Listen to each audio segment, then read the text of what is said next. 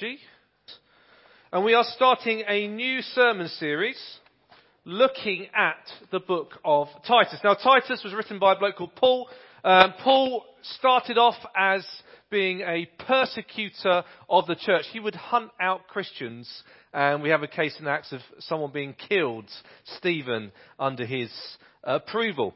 But he meets with Jesus in a very spectacular way, and he becomes a follower of Jesus. And instead of hunting and tearing down churches, he ends up building churches. And much of the New Testament is made up of letters written by Paul to churches that he has started in that region. And it's letters to help them become better followers of Jesus and work together better as a church. And that's what this letter to Titus is. And our title of our sermon series is called Dare to be Different. Dare to be Different. Towards the end of last year, we picked up on our mission statement, our vision statement over the next few years of us in this church being a light that cannot be contained, a light that cannot be hidden. That both corporately as a church, but also as individuals, we will shine out. The people will see through us something about the God that we worship. And that's what we want to be. We want to let our light shine. And really in this sermon series, we're going to be picking up on how we can do that as a church and also as individuals. What could that look like? And that's what this sermon series over the next, 6 Sundays, 5 parts, because next Sunday won't be part of it because it's the Churches for Hawley service. That's what we're going to be looking at. So, we're going to be looking at Titus chapter 1 and verses 1 to 4. What I'd recommend to you, you might want to go home and read through Titus. It will take you literally 5 to 10 minutes. It's not, you can see if you look in your Bible, it is not very long. So you might want to go home. Don't read it while I'm preaching. I'm not that boring. But maybe when you get home, just take an opportunity just to read through it when you've got 5 or 10 minutes, just to give you that overall picture. But we're going to be breaking it down each week. So chapter 1, verses 1 to 4. But before we do that, a question for you. Okay, Dad, that's our new series. Who are you? Who are you? If you could describe yourself in a couple of sentences, what would you say? What would you pick up on? Usually we pick up on those things that are the most important to us. It might be our family, it might be our job, it might be our nationality, it might be our gender. Who are you? I've noticed on Facebook now you can write a little bio about yourself. And on Twitter they've had it for a while. Here's some examples of what people have written about themselves. So, bold, unreliable, easily distract. That's one. Here's another one. I was planning to be the first black president. Well, Barack ruined that. Here's another one. God gave me a lot of hair, but not a lot of height. Okay, maybe some insecurities coming out there. Here's another one. Pale, awkward, and very, very small. Form an orderly queue, gents. Oh dear. And another one. I'm actually not funny. I'm just really mean, and people think I am joking. And the last one. My hobbies are breakfast, lunch, and dinner. Anyone like that? I have to admit, I'm going to struggle with this week of fasting, I must admit, because I can't survive a day without food. It makes life worth living, really. But how would you describe yourself? Who are you? Often what we put betrays our insecurities, our prejudices, our vices, our priorities when we think about who you are. And this passage we're about to read, we get introduced to 3 identities, 3 persons. Titus, Paul, and God. Let's read this together. So Titus chapter 1, verses 1 to 4. Paul, a servant of God and an apostle of Jesus Christ, to further the faith of God's elect and their knowledge of the truth that leads to godliness, in the hope of eternal life, which God, who does not lie, promised before the beginning of time, and which now at his appointed season he has brought to light through the preaching entrusted to me by the command of God our Saviour. To Titus, my true son in our common faith, grace and peace from God the Father and Christ Jesus our Saviour. So here we've got an introduction to the letter. So three personalities, three persons, and we're not going to do it in the order of the letter. The first one is Titus. Probably quite important you find out who Titus was, because that's who the letter was written to. We don't know a huge amount about Titus. He's mentioned in 2 Corinthians, he's mentioned in Galatians, and obviously he's mentioned in this letter. But he was a Greek. He was a non-Jew. He was a Gentile. So he wasn't brought up in the Jewish faith. He wasn't circumcised. He was a Greek guy. Probably originally from Antioch, which is in modern-day Turkey. It was part of Greece at that time. And he had worked previously quite a lot with Paul. We know that he travelled with Paul for a while, Paul and Barnabas. And we know that he was particularly, Paul was very proud of Titus. He was very impressed by him, and therefore he used him in some difficult situations. We know that he was used in the church of Corinth. If you read 1 Corinthians, you know that the church was very messed up. In 2 Corinthians, things have improved quite a bit. In 2 Corinthians, Paul mentions Titus having quite a key role in turning that church around. And here we have, in the book of Titus, that guy who has worked with Paul, and Paul trusts to do a good job. Titus is now put on the island of Crete to carry on the work that Paul had started. I'm not going to talk much about that because we're going to pick up on that in later parts of this sermon series. But let's just say that Crete was a pretty difficult place, and there was a lot that needed sorting out in that church. So that's Titus. That's about as much as we know about Titus. But actually the second personality we're going to pick up on, which Paul wants to talk about, is God. And Paul picks up on three things. In verse 2 he says, it's a God who does not lie. In verse 3 he says, he's a God our Saviour. And in verse 4 it says, God the Father. And I just want to pick up on those things, because we might be able to look at that and think, okay, yeah, that makes sense. We know that God. But to the people that Paul was writing to, they were used to a whole range of gods. Now, if you've done any classical literature, or you just like watching films, you know about the gods of the Greeks and the Romans. And Zeus was the chief god. He was a king of the gods. And these were basically, if you wanted to describe them, they were superhuman beings. If you think of your superhero, who likes superhero films? I like superhero films. You think of them being a little bit like your superheroes, your Captain Americas, maybe not your Iron Man, he was just very good at science. But Thor's a good one. So those people who were superhuman strength. But the problem with these gods, along with their superhuman abilities, came superhuman problems and superhuman personality issues. And these gods were maybe not like the God we would know. These gods were basically human beings on steroids, who basically, not only with their super strength, got things incredibly wrong. That makes their stories very interesting. If you read their mythology, they're doing all sorts of bad things. They're falling out with people and one another. They're getting in fights. There's wars. There's all sorts of things. And Zeus, the king of the gods, was known as being a trickster. He was very good at disguising himself. He often came down to mingle with the human beings, the mere mortals, and changed his appearance.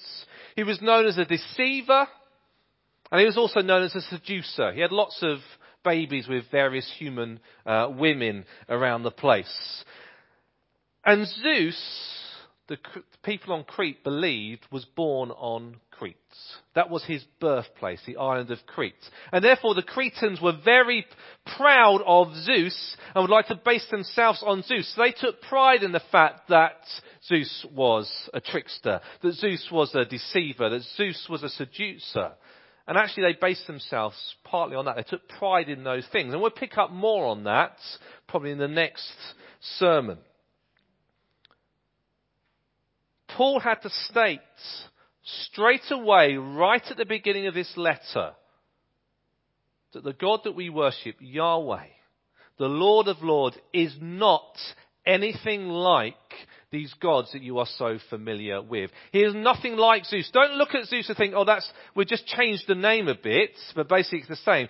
God is completely different to the Zeus that you're so proud of.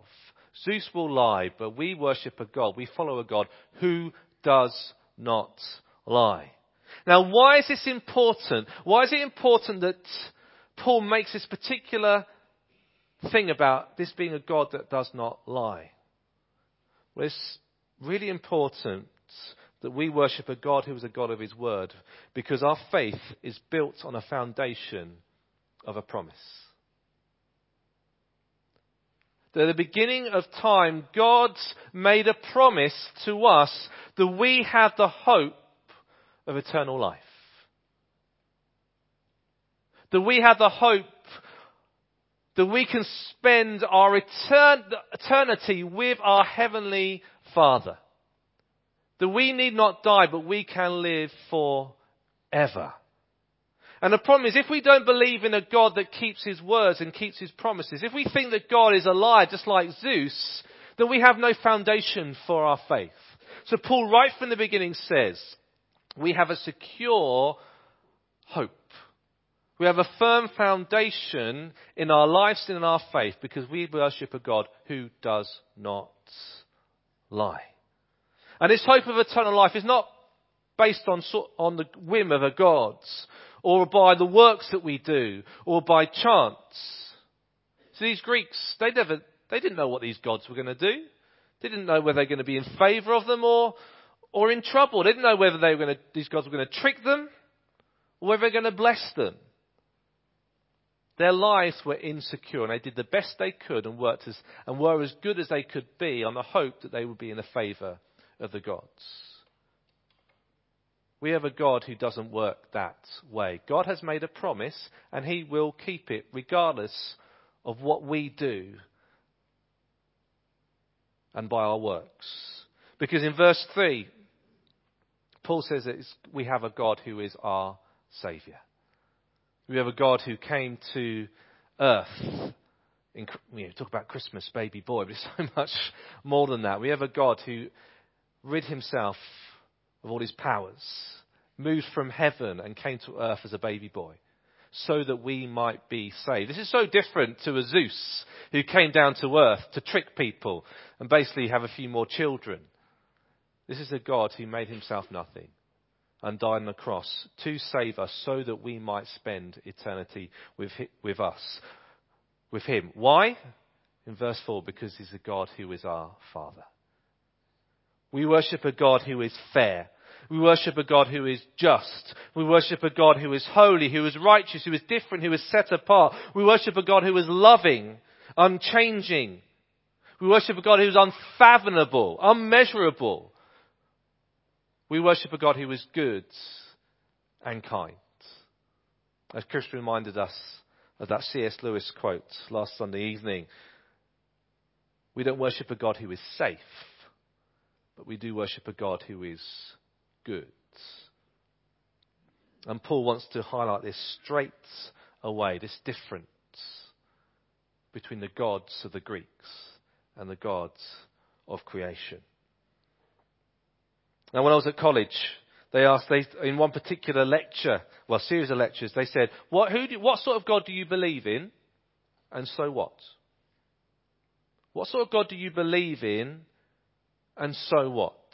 If you believe God is like this, then how does that affect who you are, the way you live your life, the morals that you have, the decisions that you make in life?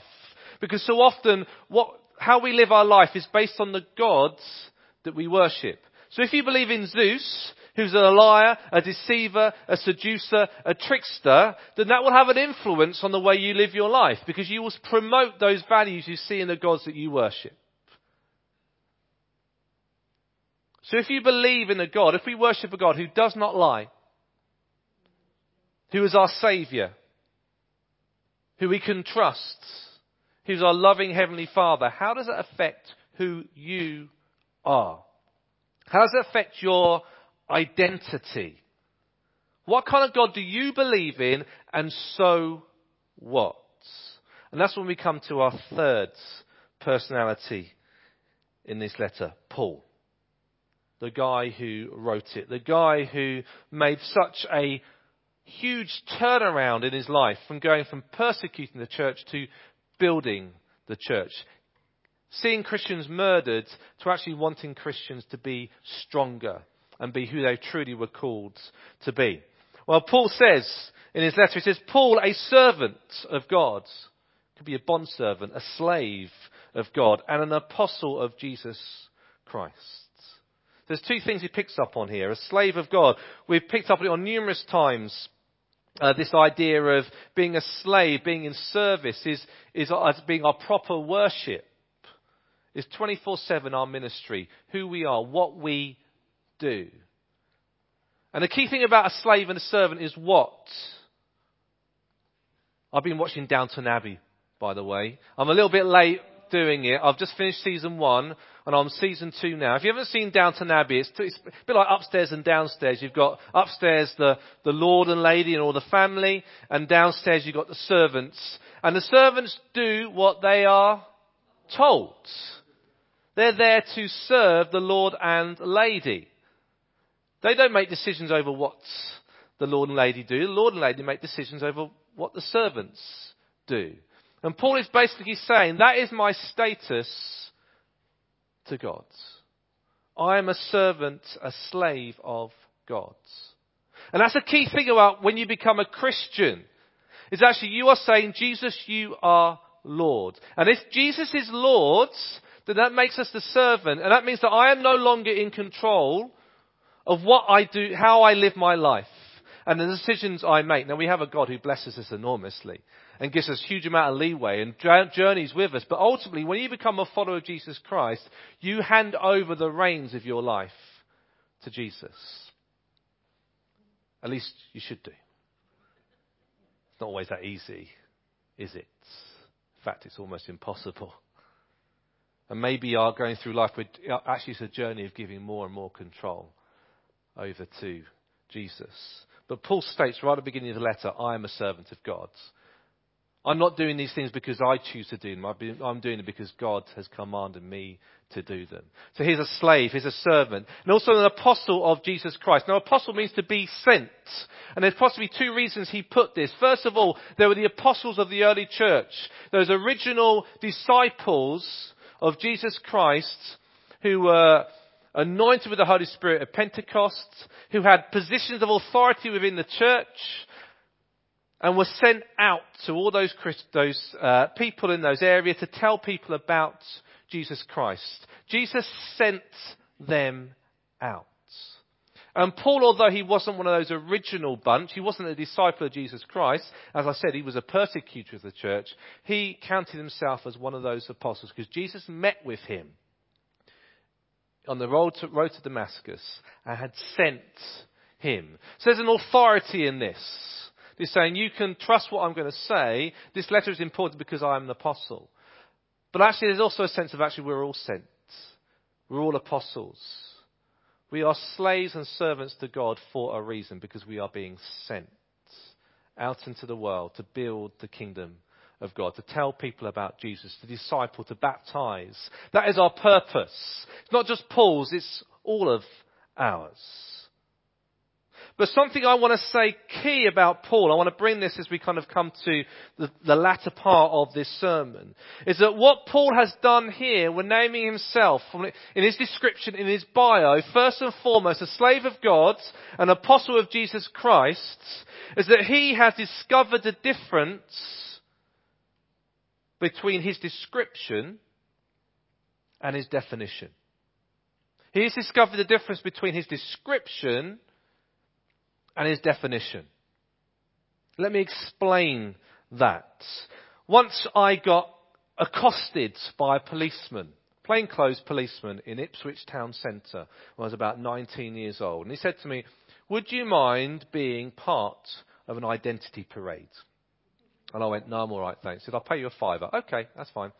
So he said, okay, here's my card. You need to turn up at the police station at this time, and we'll sort it all out. So I turned up at the police station, went in reception, I sat down, I looked around, I was like, there's lots of people who look rather like me, all sitting around waiting for this ID parade. And we went downstairs to the bowels of the police station where all the cells were. And we all sat there, and they brought in the prisoner, the accused, with his lawyer. And his job was to go around all of us and choose who he wanted to be in his ID parades.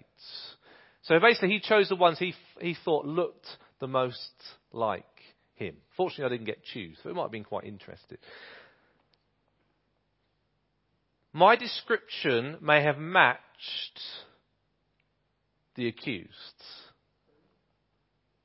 but that wasn't who I am. There is a huge difference between your description and your definition. How you describe yourself and actually who you actually are. See, Paul, the slave of God, an apostle of Jesus Christ, to his letter to the church in Philippi, he says, look, you want to know my description? You want me to describe myself? Well, I am a circumcised Israelite. I'm a member. I'm a part of God's chosen nation. I am the Hebrew of Hebrews. When it comes to law keeping, I am faultless. When it comes to zealous, we should have seen the way I persecuted the church. When it comes to legalities, I am righteous. But I count all of that as nothing. I count it as a loss compared to knowing Jesus Christ. His description may have been an Israelite, a Hebrew of Hebrews, faultless. But his description was nothing compared to his identity in Jesus Christ. His description was nothing compared to his definition of who he was in Jesus Christ. To the church in Galatia, he says, there is neither Jew nor non-Jew. There is neither slave nor free. There's neither male or female. Because we're all one in Jesus Christ. Now, does that mean that it wasn't important whether you were Jew or non-Jew? That it wasn't important whether you were slave or free? It's not important whether you're male or female. No, Paul is not saying that. Our description, how you describe yourself, is important. But ultimately, it is nothing, it is lost compared to your definition, which is found in Jesus Christ. See, in the Bible, it makes it very clear, it makes it very black and white about what your definition is, about who you are. Jesus says you're either for me or you're against me. He says you're either children of darkness or children of light. You're either sheep or goats. I won't go into that one. You're either children of the world or children of God. You're either dead or you're alive. The Bible's very stark about that. Very black and white. Now we know it's not quite as simple as that. There's very much lots of greys. We're all on a journey, hopefully from darkness to light. But some of you might be going from light to darkness, which is not a good direction to be going in. But ultimately there is a key difference in your definition of who you are when you become a follower of Jesus Christ. When you accept the Holy Spirit into your life, you become a new creation. The old is gone, the new has come. Yes, you may describe yourself in similar ways. I'm a man. I'm married to Jen. I've got 3 children. I'm leading a church. Your description may be very similar, but your definition has fundamentally changed. Who are you? Who are you? Not your description, but your definition. Because if your faith, your Christianity, your church going is just an addition to your description, then you haven't grasped what becoming a follower of Jesus Christ truly is. If you want to let your light shine, if you want to make a difference, if you want to build God's kingdom, you need to know who you are. Because who you are leads to action. Who you are forms your decisions and your opinions. Who you are anchors your life. Who you are is the foundation for your life. Don't build your life on your description, on your jobs, on your families, on your gender, on your hobbies. Build your life on your definition. You're a child of God. You're a child of light. That you are loved by a Heavenly Father who has saved you and who does not lie. He keeps his promises. And we therefore have hope in eternity. Who are you? Just want you to be quiet for a moment. And ask yourself that question, who are you? If you take away all those descriptive things, ultimately, who are you?